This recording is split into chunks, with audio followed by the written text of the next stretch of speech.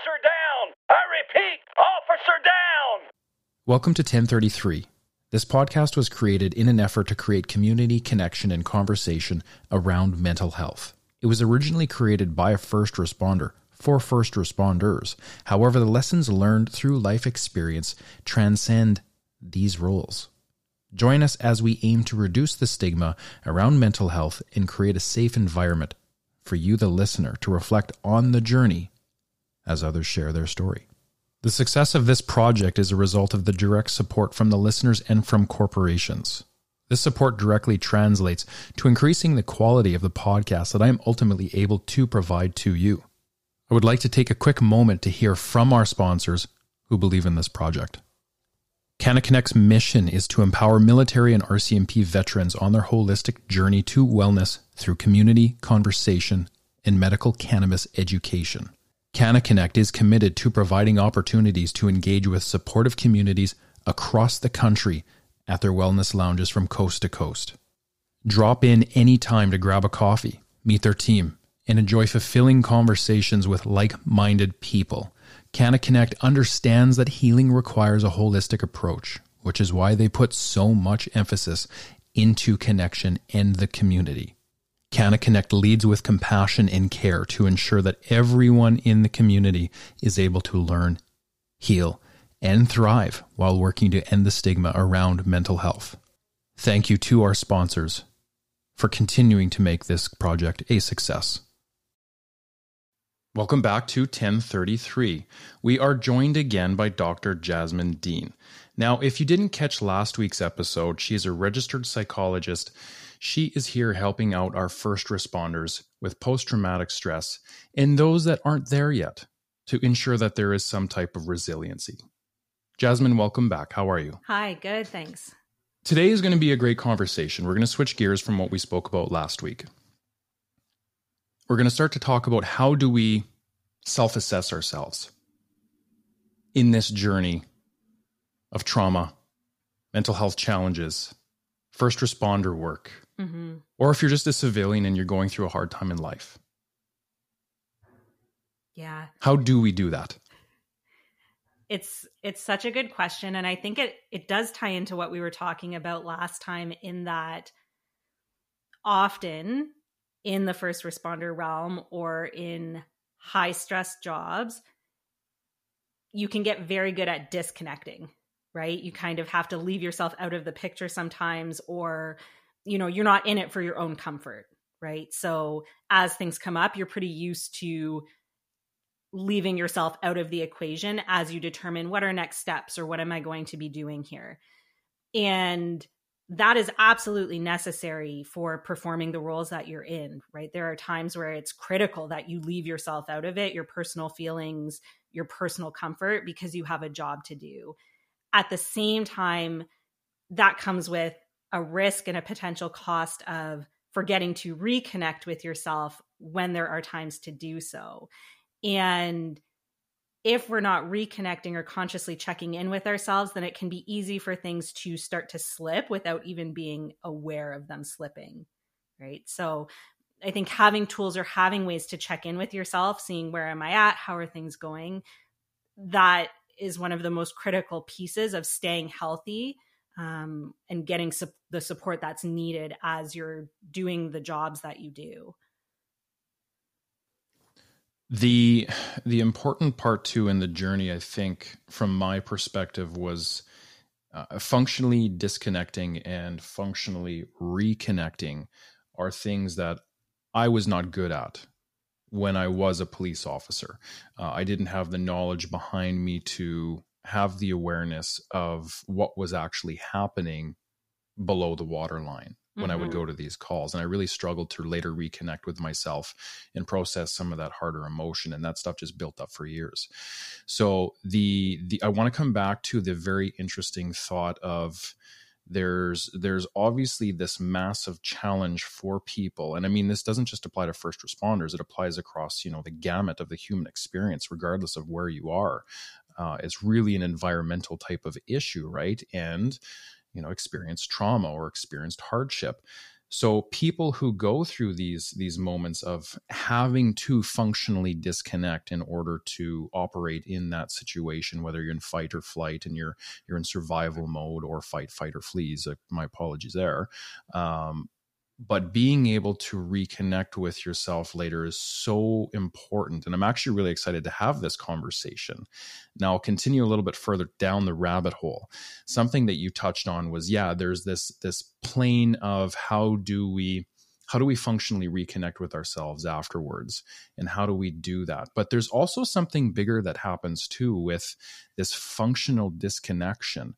You kind of lose the ability to establish proper boundaries for yourself, or have an idea or thought towards what does my self-care routine look like. Mm-hmm. And if you continually are functionally disconnecting, and I mean, I'll add to that goes way deeper as well. And if you're continually functionally disconnecting at work or in your environment in life, you also start to let those other important aspects of your life degrade to a degree. Do you agree? Mm-hmm. Mm-hmm.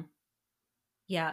It just has such a ripple effect, right? Whether it's important relationships or your social functioning or your hobbies. There's so many areas of your life that can start to be impacted subtly or not so subtly. So let's keep it simple today. Let's just talk about functional disconnection and not go down the rabbit hole and open up Pandora's box. But I wanted to paint a real quick picture of where this can go. So if we're living our lives with this first human experience of functionally disconnecting in order to deal with a highly traumatic or traumatizing event, one that thrusts us into fight or flight or freeze, what is happening in the body in that moment when we functionally disconnect? Can we talk about that first? What is the felt experience? What is the human experience there? Yeah. As always, my mind goes to, it's going to be different for each individual, right? Whether it's experienced as a fight, flight, freeze, survival mode response to something, or even just a numbing, right? Or falling back on, okay, what's the procedure in this circumstance, right? Where it's almost like you go into autopilot, and it's not necessarily even uncomfortable. It's just that it's so trained, right? Like that's essentially what your training prepares you to do, is in a lot of instances to override a natural fight, flight, freeze, survival response, right? Like that quote of, you're the ones who are running in when other people would run out. Well, how do you get to that point then of not having this automatic knee-jerk reaction of backing away from potential danger and risk, but managing what would naturally come up and then overriding that to do your job, right? So that the training, doing things over and over and over again so that they are so rehearsed that it's automatic, that is one way of helping your body to disconnect in a way from what might be natural instinct, right? To go forward, when typically for a lot of people, the impulse would be to back away or get into some kind of self-defense mode. I think with what comes to mind too, then when we're talking about disconnecting is, are we talking about operationally disconnecting to do a job, or that disconnect that then spills over into your personal life? Because there's a lot of things that can be barriers to reconnecting with yourself. And it doesn't just have to be the job and the training, right? It can also feel really uncomfortable to create space to experience emotions, or scary and threatening to think about having to face emotions like grief, shame, guilt. I've heard somebody talk about it where they mentioned that it was like having this dam, right? And they felt like if they sort of removed fingers and toes and things that were plugging the dam, if they took that away and they stepped back, that they were just going to be drowned by those emotions that would come through. And there was a real fear of, if I start to sort of open up these holes in this dam that I've been building for myself, what is this going to look like? So outside of operational reasons for disconnecting, I think psychologically, just as humans, we also have a lot of things that might be barriers or other reasons why we might choose to continue to disconnect from these emotions long after that event has passed. One of the things that comes up in my mind as we talk about this functional disconnection was you painted a really clear picture too about if you're going to functionally disconnect at work, that's one thing in order to be able to do your job. But what does that look like at home when you get home and you now have to have a relationship with people that are not your colleagues? They are your loved ones. They are your family. They're your children. They're your wife, your husband, your family, your mom, your dad, grandmas, whatever that looks like to you. And that's something that's really, really important to have awareness of, is how are you doing that? How are you managing that? I think a lot of times with Mounties, and I see this because of my own experience, we go off to training for 6 months and we essentially are trained 24 hours a day because we're there. We don't have balance. It's not like city policing or municipal training where you go to training from 8 to 4 and you go home and you have that balance. So two totally different worlds of learning how to functionally disconnect. Now, could you make the argument that with the Muni training, there is an ability to, learn how to override fight, flight, or fight, but then you also get to go home and hopefully be able to reconnect? I don't know. As opposed to the Mounties who go to depot for 6 months and maybe have to learn how to override that human behavioral event that happens that's hardwired into us.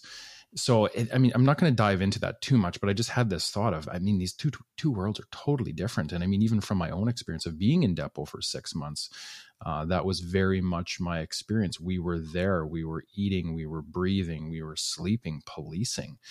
So even as you were talking about this, it stemmed this thought of, I think balance is actually a wonderful thing. You need to be able to go home to your family and learn how to functionally reconnect. And I don't know if there's an issue there for the RCMP or if there is a need for a solution, but it definitely stemmed this thought of, there definitely is an imbalance with the RCMP and the training model that they have, where you go away and you come back a totally different person. It's such a unique thing, right? Now, I'm not saying it's a bad thing. It's the way they're doing it, but there's also, you have to have an awareness into how they're doing this. Now, for the functional disconnection component of what you go through as a police officer, How do people start this process? Let's call it ground zero, or the first time they functionally disconnect. Do you see people as being able to go home and easily reconnect, or have awareness into how to reconnect? I would say, thinking back on all the conversations I've had around this, it's not necessarily a conscious choice to reconnect. They're not focusing on how or why they're reconnecting, but it maybe becomes a little bit easier at first, right? Just because, again, it's sort of one of those, the cumulative impact of calls, the cumulative impact of stress. I've even had people talk about how probably the sweet spot in the first, let's say 5-10 years of your career, you're so excited to be there, right? That kind of overrides some of the other things, or you're not so aware of the politics and the system, right? You haven't seen example after example of sanctuary trauma or moral injury yet. So there's just maybe not as many things going on. It's not to say it can't happen early on, but I think sometimes there's just not that same impact. So it's just not as noticeable, right? You're still able to maybe come home and be excited to talk to your spouse about your day or your partner, or you're not noticing that there's any kind of disconnect between you and your kids or you and your family yet, or you're still seeing civilian friends, right? Those relationships, you're still able to maintain that. And then there's this slow creep of the impact of shift work, right? Where now all of a sudden it's not as convenient to schedule going out with your friends, or you are exhausted on the weekends you do have off. So actually you're going to catch up on sleep, or you get a little bit tired of answering that question, what do you do for a living? Or, hey, any crazy calls, right? That starts to hit in a different way. And so then it can be so subtle, but it's just this backing off, right? Or this disconnecting to protect yourself and even to protect your family. That's one thing that was coming to mind, is that sometimes the disconnecting at home is not because you don't care, but because of how much you care, right? So now you're responding to calls and it's like, ooh, like I don't really want my spouse or my partner to know exactly what went on there. I don't want them to worry about me when I'm at work. And if I come home and talk about this, this is going to have an impact, or I don't want to spread this trauma, right? Or with my kids, I know my temper's short and I'm tired. So you know what? It's actually just a little bit easier to create a bit of distance there, or to fall back into operation mode when I'm disciplining and be really short with them, or really direct in terms of having, discipline, or how I'm directing behavior, versus I maybe would be a little bit more patient or a little bit more softer. And so it's just this creep. And that's where I always come back to, do you know how to assess yourself? Do you know how to pinpoint that these things are happening, so that it's not that you're getting to this crisis point and all of a sudden wondering, okay, how did I get here? Right? Because there's probably indicators along the way that this disconnection is happening and that the reconnection maybe isn't happening as frequently as it did early on. One of the things that I loved when we connected last week and we talked about some of the things that happen in this experience was, there's definitely an approach to your mental health where you're either going to go and get help as a result of being in crisis, or you're going to invest in yourself and you're going to try and have a trustful connection with someone, maybe like yourself or whatever the case is, but you're going to establish a baseline of where you're at. And I love how, as you talk about this issue here with functional disconnection, and how it just happens with almost like an unawareness, like it's a very slow transgression over the years, right? It's incredibly important to have someone in your life that is your anchor, who knows you for you at the moment that you walk into first responder work, and who can hopefully have some accountability around who you are to kind of nudge you and say, hey, you're starting to go down that path. Because I think you would agree with this too. There's probably a very high percentage, if not all of us, that one's a bit tricky for me to pull off because there probably is some of us that are aware of this. There has to be a large portion of us that don't have awareness into how we're now beginning to go down that path. It certainly helps, right? Whether it's, again, friends, parents, partners, whoever it is, right? To have those external people who are just able to reflect. At the same time, ultimately, an ideal goal would be for you to be that person for yourself, right? To know yourself so well that you're checking in. It certainly helps to have other people. I don't want to minimize that. And at the same time, even if it's not somebody else, being able to do that for yourself is really what's going to be the most protective piece here. So let's focus on the individual experience, if they are just an individual out there. Because I mean, there's lots of people that serve up north and they don't have a lot of the supports that normal people do have in the bigger centers. So let's look at that for a second, and let's paint the picture of someone who's been going through a bunch of different things and they're having to functionally disconnect, possibly over a period of years. How do you look to functionally reconnect post shift? Like, let's start there. In terms of reconnecting, it can be helpful to go through it almost in a systematic way and to think about, okay, what are some of the differences between when I'm disconnected at work versus reconnecting with myself, right? So what's going on in my body? What's going on with my emotions? What's going on with my thinking, with my relationships? And so I start to think about doing a bit of an analysis that way, where you might have to dial back the empathy emotionally on a call, right? Maybe you are, again, going through things in terms of procedure. You're not spending too much time with family members. You're not looking at pictures in the home or really delving into that person's history and their story, or not looking at faces, right, as you're working on someone. And there's nothing wrong with that. That can be very important in terms of being able to perform on the job, right? But then as you're walking away from that call, whether that's at the end of your shift or at the end of your block of shifts, right, depending on what's going on, is it possible to take some time for yourself and to think about, okay, as a person, right? Not as Nate the officer, not as Jasmine the therapist in the session, right? Who has a job to do, but as Jasmine the person or Nate the person. Is there anything that was standing out to me or, not sitting quite right about this call, right? Is there some grief there? Or when I think about the loss that those family members were experiencing or the fear that I saw, what are the actual emotions that come up when I don't have a role to perform? Right. And can I identify and acknowledge that, yeah, that was really sad for me, right? Or that was really tough. Or there was a part of me, I had to regulate it, but there was a part of me that felt genuinely afraid as I was responding to that call. Right. So can you check in on what's going on with your emotions and that piece of like dialing up the empathy for yourself or the empathy for other people that you may not be able to show in the moment when you're responding, but is absolutely worth coming back to at a point where you have that time and space to yourself. Yeah. And even, even as I listen to this, like I get rocked with sadness just because I'm reflecting on kind of my own journey into kind of this thought that you're bringing forward. And I think, and I want you to agree with me or disagree with me here on this, but I think there's very much almost like two different things that happen on the journey of getting into functionally disconnecting or the first responder world of work. And that is, I think in the beginning, when we first start, you're still very much emotionally balanced, spiritually balanced.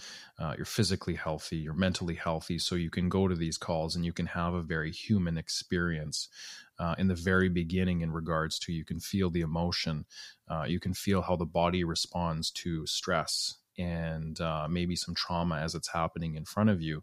And you can kind of also pay attention to kind of some of the mental things that might be happening in that moment. Internally, you can kind of see it very clearly. And for some of us, those emotions become overwhelming. And as we continue to go to call, we somehow learn or have this belief that suppressing all of it is going to make those calls easier. Mm-hmm. So you have almost two approaches to going to, traumatic events, I think, where you're going to feel the emotion. You might shut it down, be able to deal with it later or not at all. And then eventually you're going to get to a point where you might just be incredibly numb and you don't feel anything at all. Yeah, it's one of those things where as much as I wish that with time, these sorts of experiences fade, psychologically, that's just not the way our mind works with trauma experiences. And so as much as we can suppress emotions in the moment, doing that doesn't mean that if we just ignore it with time, those emotions will just fade and go away. So I always think about it as like a bucket that you're filling up with water, right? And it's like you pour in a cup here and a cup there. And at the beginning of your career, you probably have a lot of room in that bucket. So it doesn't really seem like it's having that much of an impact. But then everybody hits a point if they're just suppressing or filling up that bucket without emptying it, where that bucket's full. And now what you see is it doesn't really matter if it's a full cup of water or just one little drop, right? You're potty training your kid and things are going well. And then all of a sudden there's an accident, right? And it's just like one last drop in that bucket and the whole thing spills over. And now your responses are out of proportion, right? So whether it's, again, you're short-tempered and losing your patience at things you normally wouldn't, or crying at Kleenex commercials, not that there's anything wrong with that, but for people where that generally would not bring up emotion, right? It's like I get people coming in saying, why am I so responsive to these things now? And it's like, well, the bucket is so full that all it takes, right, is just something little to have that whole spill out of emotion you've been suppressing. So it doesn't go away. It just builds up over time. And eventually we sort of hit our capacity for dealing with those suppressed emotions. Versus if we're able to figure out ways, right, that reconnecting or just emptying that bucket, right? It's okay to put it in the bucket, but are you taking time to actually look at what's in the bucket then and empty it out as needed versus just suppress, ignore, and continue on until you hit that critical capacity? And this was something you talked about earlier about how you've heard of expressions of, the fingers in the dam holding the emotion back because there's just so much there that if a tiny amount starts to break the dam apart, it's going to be too much. We can't handle that. And that's all of that stored emotion over years of experiences now that we're very fearful of. at the root of it. There's fear to let that back into our lives. That's a very different story than, what we're talking about right now. So let's try to help people with maybe kind of some tools that would help them in that moment of, what does functional reconnection look like? Mm-hmm. Because for most of us, on the drive, if we're saying, how do we functionally reconnect? I think many of us after a shift might go, oh, I do that on the drive home for 10 minutes. Yeah, for 10 and then minutes. I go back to life. Yeah. Is that healthy? It is, right? Depends on how much is in the bucket.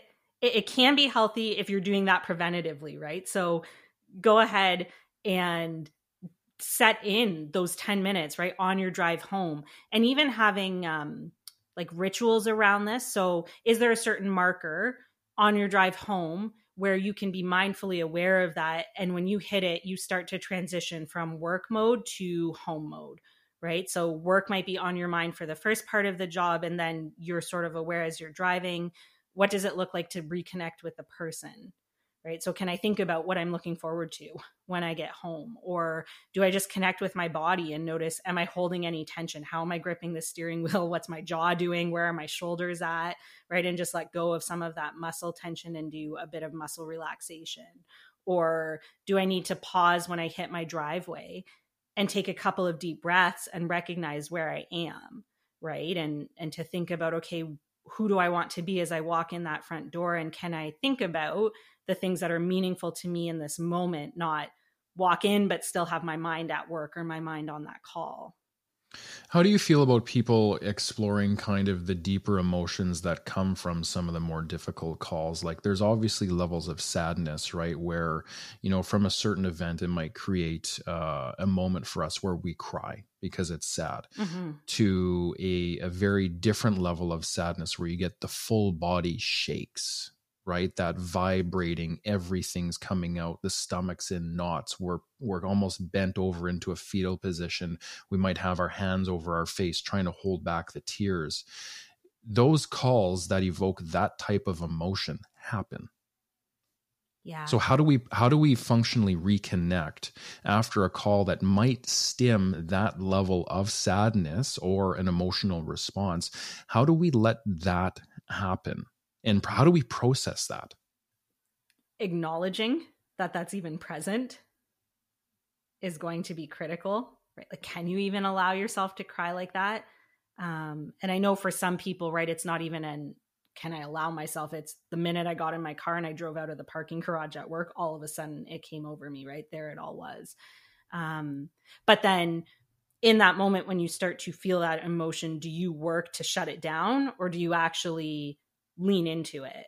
Right? Do you actually allow it and give it some space and acknowledge, like, wow, this is really hitting me on a personal level. So either I need to spend some time by myself processing this, if you're somebody who's comfortable with grieving, right? If I know that I can sit there and I can cry about this and I can acknowledge those emotions and say, of course, like, this was horrific, right? It was really hard to see that. It makes complete sense that I'm feeling sad, and allow myself to be vulnerable in that moment. For some people, that might be enough if you're at that place of being comfortable with your emotions, right? Or if you're somebody who journals and writes and does that self-reflection piece, then that might be a time where it's like, okay, I'm going to set aside some time to think about what was so sad about this for me, right? What really stuck out to me here? Is this touching on anything deeper, right? Like my own fears or my own past experiences? Like, where do these threads lead in terms of this grief? Is it just about the call, or is this something that touched on a sore point for me? For other people, and I would say the majority of people, we're wired to connect, right? So finding somebody who you're comfortable sharing that with can be incredibly cathartic, whether that's peer support, whether that's, a colleague at work that's designated to do that in terms of your crisis response team, and just saying, like, hey, can I sit down and have a debrief, not an operational debrief, but an emotional debrief around this call and just what came up for me, what I noticed. Can we just sit and talk about that? If that's a partner or, somebody else in your life, again, I know it can be delicate, but when we're talking about how do I connect with my partner around these emotions, often what I'll suggest is you could still talk about the emotions the call brought up without getting into details of the call if that feels too sensitive or too specific, right? So even just saying like, hey, I went to a really hard call today and I'm feeling incredibly sad about this, or there's a lot of grief, right? I had to see some pretty hard things today. You don't necessarily have to go into the trauma details in order to connect emotionally with your support people, right? So even just being able to acknowledge those emotions at home. And then always my go-to, right? Therapy. Because in therapy, you're not left alone with those emotions to have to do that hard work of what in particular to you is feeling so sad about this, right? The grief makes absolute sense. And are there certain sticking points here for you that are bringing on the strongest emotions? Because that probably is going to be more nuanced in terms of understanding this response and really grieving what needs to be grieved here. As we talk about this, I see the conversation start to hit up against the fence of like, now we're getting close to sanctuary trauma, and now we're getting close to childhood trauma. And these are things that we're going to talk about later, but there definitely is a component to, you know, the sadness that you have from a call later on in life. If it's very significant for you, it can be a potential landmine in regards to sanctuary trauma. How are you going to reach out and try to get the emotional support now to handle some of those more complex emotions? Because individually, we're going to try to feel the emotion, and we might do a fantastic job. But I believe, and I'm sure you do too, that true healing comes from being able to feel that emotion and then share it with someone else, because that person oftentimes can help you heal. And that we're wired that way. We're connected human beings. Mm-hmm. And while I will say, yes, you need to individually feel the emotion, there's also a layer of deeper healing that can happen when you can take that experience to someone else. Now, sometimes when we try to do that, we might be met with a sanctuary trauma experience at work. I know that I went through that myself. I try to bring the emotional issue that I might have just went through, and the supervisor or coworker just wasn't there. Mm-hmm. And it wasn't that it was a personal thing towards myself. It was that they might not have been able to be connected in that moment mm-hmm. because of wherever they're at, right? So I now understand that. Now, when we also talk about this experience of this magnified emotional response, a lot of times too, that can take us back to those childhood traumatic moments in our life that were never processed, but definitely somehow linked and almost stored as a memory. So this very big emotion that we're experiencing now later on in life is also kind of rooted in the childhood traumatic experience. Mm-hmm. Do you agree with that? Absolutely. Yeah. There's a term, trauma entanglement, that I don't think we've talked about yet. And the idea with that is there's sort of what's happening right now in terms of trauma, but then also what other things does that pull up with it, right? And I always just think about like, it's like you're cleaning out a drain, right? And you start with like one piece of air, and like you keep, and then you start pulling, or the dryer, or the washing machine vent filter, right? And it's like, oh, like just what else is going to come out with this? And depending on how regularly you've been cleaning those things, there may not be a whole lot. It could just be what's going on right now. But very often there are other things that trauma links into, right? And trauma can repeat. So those feelings of abandonment, feelings of shame, feelings of not being supported, feelings of anger at the injustices in the world, right? There's these deeper themes, and those themes often are what make something traumatic in the moment, because that same kind of trauma is repeating from the past. So being aware that sometimes the current trauma can get tangled up with past things and pull those feelings up to the surface along with whatever is happening right now is a huge component of understanding why is this call in particular bothering me, right? Or why do I find this instance so very upsetting or angering? And to tie this back into functionally being able to reconnect with yourself, these are some of the roadblocks that might be in your way, mm-hmm. that might stop you from being able to truly functionally reconnect. And this is where kind of that awareness piece is so important about yourself in the journey, if you're a first responder, of having that self-awareness into your entire history. so that you can better understand, why some of these emotions that you're experiencing now, you may be kind of subconsciously unable to functionally reconnect through it and really allow yourself to feel that. So we've actually kind of gone down into like this very unique area of functional connection versus functional disconnection. And I think we painted a really good picture of how challenging it can be to really truly functionally reconnect. I think for a lot of people, when I hear them say, oh yeah, I do a good job of functionally reconnecting, I'm like, well, what does it look like? And they're like, well, I drive home and I feel emotion, and then I get home and I move on with my day. And I'm like, well, do you go back? Do you allow yourself to have space so that if in a day or two, when those emotions are still bothering you, do you allow yourself in the room to really feel it? Do you journal? Do you get it out? Do you meditate? Do you do certain things? Like, do you follow up with it? And most people get sucked into life is busy, which is totally understandable. And some say yes, some say no. And we're not saying that anyone is, they have to do it a certain way, but just really ask yourself those hard questions about, how am I processing this? How am I functionally reconnecting with myself? Am I giving myself, a little bit more time than I thought I would need? Because that's the other aspect. We might think we only need 10 minutes to functionally reconnect, when in reality, you may actually need a lot more. Mm-hmm. Yeah, absolutely. There's levels of reconnecting. Absolutely.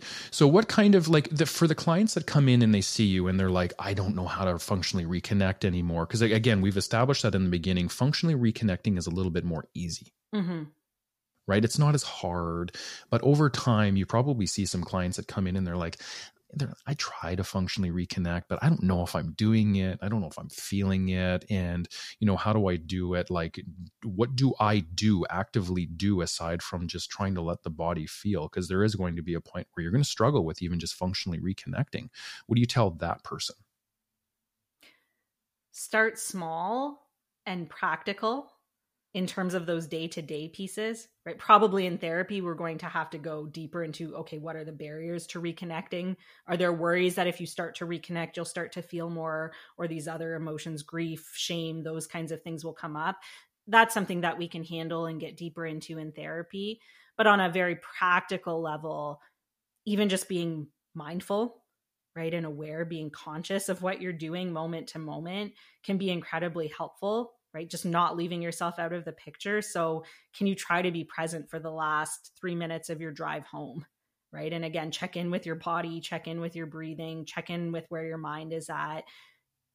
When you're going through your day to day, are there moments where, you know what, you are connected, even if you don't necessarily realize it? Right?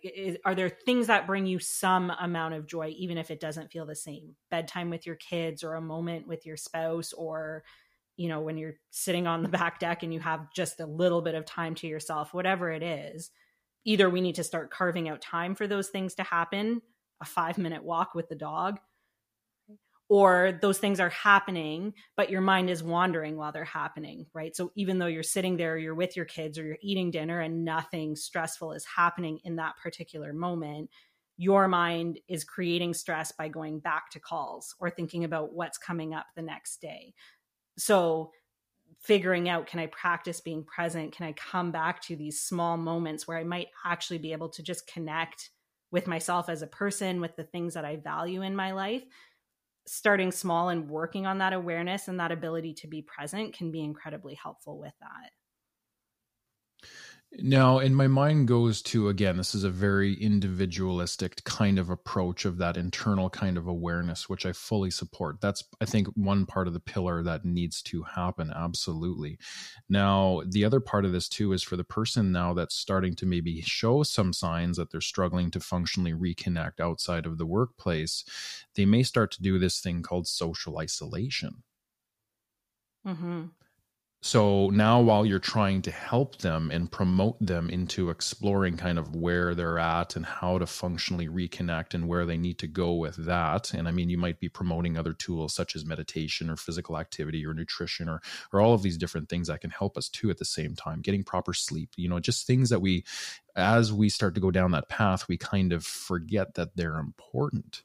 But if we take away now this individual approach into having the awareness of your own emotional range and allowing yourself to feel and process and hopefully try to build some resiliency into this journey, what's your stance on social connection for that person who now is starting to also maybe explore an individualistic approach into their awareness? But what are you doing then to also nudge them about that component of social connection and the importance of it?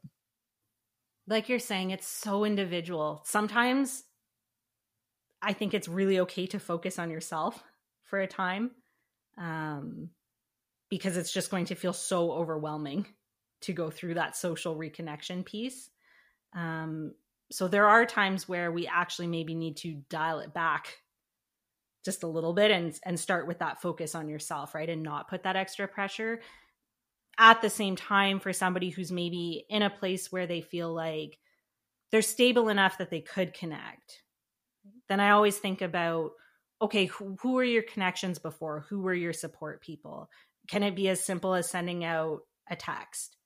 Right? Or saying yes to one thing with a friend when you get invited out, or having somebody over for coffee, just starting small in the same way we would with any kind of exposure to something that's maybe anxiety provoking or a little bit uncomfortable, right? You don't have to go 10 out of 10 and, join a sports team or start going to parties or something like that. But can we just start really small?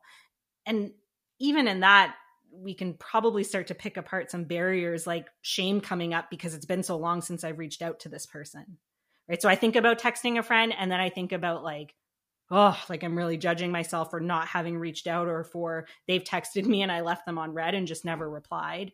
So again, with your therapist, with supports, you might start to work through some of those thoughts and then take that step, take that risk of still reaching out to those people, because the people that matter, there might be some relationship repair that has to happen, but the people that matter will probably want to be there for you in one way or another, in the same way that if there's a friend that you had, right, and you sort of reverse the roles and you think about if they reached out to you, if there's somebody whose relationship you truly value, you probably are going to appreciate the fact that they're connecting in whatever way is possible.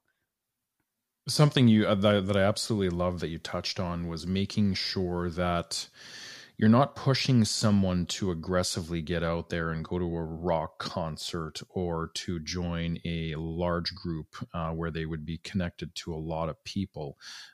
As we start to slide, and we change into a different person, or our health gets impacted from the things that we're seeing and doing, we do very much have to take this baby step type approach to coming back. Yeah. And if you did it any other way, I would make the argument that it's probably not aligned with success, or it's not at least sustainable to any kind of degree. You're probably not going to get a chance to kind of build in some discipline or habit behind it so that you can then flip into just kind of automatically every day reaching out to people. Hey, do you want to go for coffee? If you haven't done that for a while, right? And you've kind of reclused? Is that even a word? That's the same word that came to mind for me too. So reclused yourself from social interaction. And social isolation is a very dangerous thing. Yeah. Very dangerous thing. But I can guarantee most first responders probably understand social isolation very well to the varying degrees that it happens. Now, if you're the depths of your journey and you're completely social isolated, where you can't even, step forward because of the social anxiety now that is there and it's crippling. And I've been there myself, where people have come into my home and I haven't been able to come downstairs and say hi. Yeah. It's bad. Yeah. And it can get very bad after years of continually going down this journey. Now, there's a success story in this for me, much like many people. So I am damn proud of the work that I've put into this. But this baby steps approach that you're painting, I love it. Yeah. I absolutely love it. You've got to start small. You've got to send out that text. It's awkward. Maybe there's some judgment, there's some self-doubt, whatever the case is. But the other important part too of reconnecting emotionally is also trying to be vulnerable in that same breath too, right? Teaching them how to, you know what, it's okay. You can reach out to your friend, and if they don't respond back, that's fine. That's Absolutely. entirely fine. You just do the first thing that you can do here. That is so important. Yeah, that's critical. And as you're saying that, my mind goes back to sometimes the first relationship you have to mend is the relationship between you and yourself. Right? Can you understand how to be compassionate with yourself and hold some space for the emotions that might come up, the fear, the disappointment, as you start to take these steps, and not be so taken aback by those emotions. But again, just know that because you have a good relationship with yourself, you'll be able to sort of meet yourself where you're at, work through that, and keep going. And again, a lot comes to mind, but I'm going to try to continue to come back to where we're at here.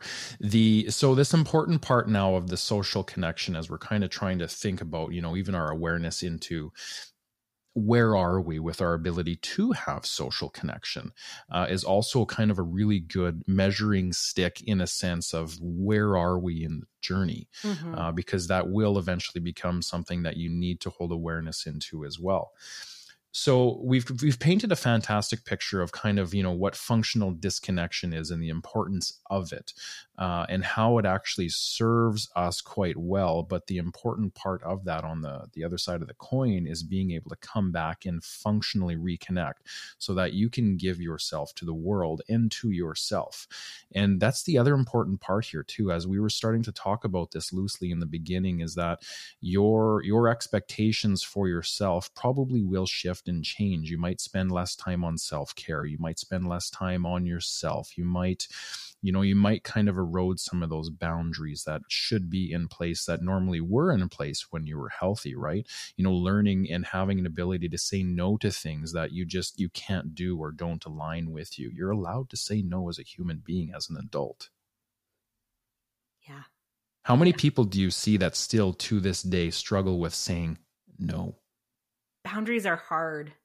And struggling to say no, I think, goes hand in hand with having learned to abandon yourself or leave yourself out of the equation over and over, whether it's experiences that showed you that your needs or your emotions don't really matter, were never validated, didn't really seem to have an impact on the situation, or you've gotten into patterns of people pleasing and just prioritizing other people's comfort, needs, wants over your own, right? That's another one that goes so deep for people.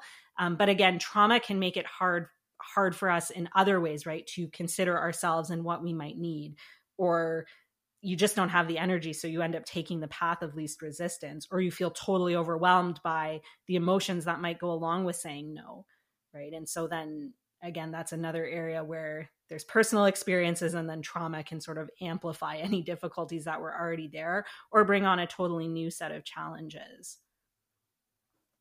And the interesting thing too with this art or thought of maybe losing the ability to say no in your career is there's also a layer too, once you get into the first responder world, where the person who says no isn't really accepted. Some of the organizations that are out there are very paramilitary based. If you get told to do something, you are expected to do it. Mm-hmm. And that can also become a bit of an issue too, right? As well, where, you might not be standing up for yourself. You might not, be putting those right boundaries in place because organizationally, there's other things that are to take into account, all while you're also dealing with some of these challenges and functionally reconnecting or disconnecting and finding that balance, right? So the journey into this can sometimes get very convoluted and foggy, but for me now, I'm on the outside, so I get a chance to say no every chance I get, and I love it. And I actually have gotten to a point now where I've embraced that no is not a negative thing, but no is a declaration that my self-care or my self-worth is not met in this moment, and that I'm going to pursue that instead. And you become an advocate now for yourself on the outside of this. And that's how beautiful the picture can get. But there's an art to learning how to say no in the proper way, but not saying no because you don't want to do something, but saying no so that you look at yourself internally and say, what is my value? You create space for yourself, and you know you deserve that space, and you're able to set those boundaries for yourself. And yeah, exactly what you're saying. So if you don't have an ability right now to say no, and some of those self-care things are going out the window, again, this is also a very valid warning sign of where you're going in your journey. Again, and I don't paint a picture that you have to go into work and say no to every single person that says something to you, but just hold the awareness into where you're at. This is a very, very amazing conversation into, how people are going to be able to perceive themselves and where they're at in their journey. And that's why we're doing this. Yeah, it comes back to, am I reflecting on the choices that I'm making? Am I reflecting on their impact on me? Do I have the tools and the time to do that? Or have I noticed that I've just started to run on autopilot, right? Am I so disconnected from these things that I don't even really realize that this is overtaking me? And so, as you were saying that, in order to set boundaries, you have to know your own values, right? And that's another area where we can reflect on, is career creeping? Like, is the scope of how career defines me creeping larger and larger? Where now there might have been things that I valued early on. How do I show up in my family? How do I show up as a friend? How do I show up in my community? Spiritual, practices, even down to what are my hobbies? What do I enjoy? All of these things that you value can be those things that subtly start to get pushed to the edges. I picture circles on a page where there's lots of room for each circle, and then the career circle starts to grow little by little. Again, sometimes because it's convenient, that's where it feels comfortable. It's harder to maintain these other things. You're exhausted. People just don't understand you or connect in the same way that they used to. Or demands of career, again, that it's just hard to say no, where there are certain things where you just don't really have an option to bring in your own values and handle things exactly the way you'd want to, because there are certain expectations or certain procedures that you are obligated to meet. And so then that career piece can start to overshadow who are you as a person and who were you when you started this. And recognizing that that's happening is a huge part of this journey. We've talked about so much today. A very complex conversation, and we've went almost in a million different directions with different thoughts and different things that we may experience. Now, to come back to the complexity of the conversation that we've just had, what is the expectation for the person that walks away from this episode and says, what did I just listen to? I'm that person. Where am I? Where do I go from here? Having an understanding of what you're doing in order to do your job and the impact of that on you as a person, as a whole person, really sets the stage to be able to reflect on, where can I support myself and where might I need to get some support? And the risk, I think, sometimes with Stoic service culture or just service culture in general, is this idea that the phrase that comes to mind is, you should be able to handle your shit, essentially, right? Like, this is nobody else's problem but yours. And so figure it out, right? You shouldn't be a burden to other people. You have a role to play, and that's really important.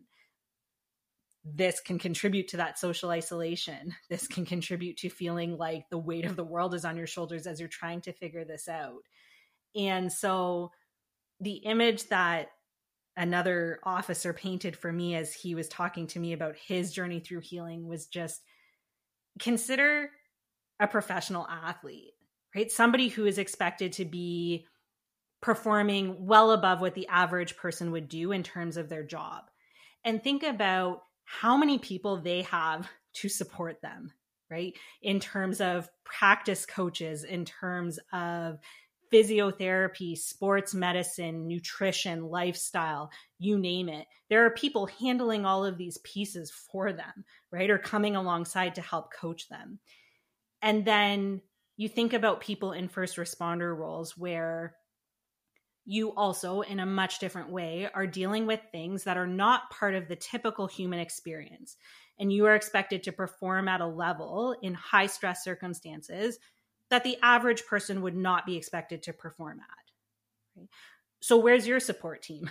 Where are these people who are figuring it out and telling you that for these very specific demands that you're putting on yourself psychologically, physically, here's what we would recommend. And you know what? That's probably going to look different than the average person. You might have to have these things dialed in just a little bit more to maintain wellness and to prevent injury. And so not feeling like you have to do it all on your own, knowing that you can look for those different supports and have that system in place for yourself, I think that's absolutely critical to the things that we've been talking about, where it's not necessarily on you to know all of these things and to remember all of these things, but you have to be aware that it's going to be important so that you can set up the supports for yourself and have the people in place that can help you around that. The growth that I experienced when I was on the individual journey of learning about myself and kind of taking that individualistic kind of approach that we talked about earlier was no doubt there, but it was very small compared to the growth that I now experience as a result of being connected to a very significant support system that I have built. I 100% agree with you with this. You should lose your shit to a degree. Yeah. Don't be stoic. Yeah. 24/7, please. Yes. Because if you're being stoic 24/7, I would think that it would be a form of emotional suppression to a degree. Being stoic, being a true stoic, is having the emotional awareness into who you are and what you are experiencing and being able to feel those feelings in the moment, but continuing to also have the logic possibly in order to deal with what's going on, while exemplifying the importance of the compassion and the empathy and the connection. So getting back to a healthy place is possible. Very possible. And thriving from PTSD is very possible. Now, I would love to paint a picture for the person in crisis who is asking themselves the question of, how do I functionally reconnect? Reach out for support. That's the biggest thing, right? If you're at that place, often things just feel so overwhelming that it's hard to know where to start. And so starting with probably one of the most difficult things for people by just finding that support is the number one priority. We really have to figure out at that crisis point, how do you stabilize, right? How do you get your feet back on the ground? Like before you even start to functionally reconnect in a bigger way, can you just recognize that things are really going off the rails here, and that having that support in terms of getting your feet back on the ground might be step number one, right? And that could look like getting things back on track in terms of the very basic sleep, nutrition, like you mentioned before, just recognizing that, hey, I might need some help here because there are things going on that are just making it hard to function day to day. It might look like taking some time away from work, which is a really tough one. And again, another topic we could dive into. It's not that has to happen in order to heal. At the same time, there is certainly benefit to taking space for yourself, right? It's incredibly hard to process significant trauma and process crisis when there's the risk of adding on additional trauma and stress every single day that you're going into work, right? And so you don't have to even necessarily come to that decision on your own, but finding the support to talk it out with somebody in terms of what would be helpful for me with where I'm at. Do I need to take a step back and just focus on grounding and recentering things before I keep moving forward or pushing forward? There's basic human needs that probably are not being met when you're in crisis. Exactly. And instead of focusing on the important aspect of functionally reconnecting, that might be a goal that's down the road. Yeah. And I agree with your approach to this. There's probably going to be a few things that you need to establish first. Are you eating well? Are you drinking enough water? Where is your nutrition at? Where is your sleep at? How do we help you so that you can get the physical body just back into a better place so that we can maybe then try to work on the physical body and the mind as well and kind of help kind of bring you back. And that's the important part. If you are in a point of crisis, you really do need to reach out for help. Mm-hmm. And there's no shame in that, because we're painting the picture of how easy it is to get to a place of crisis. So if you can understand the message that we're painting, that it's very natural for someone to end up at a point in their life where they're in crisis, that's okay. Learn to accept that where you're at is as a result of, not being lost, but just having so many significant experiences that haven't been processed that you're now here. And that's entirely okay. Dr. Jasmine Dean, I want to thank you for this amazing episode.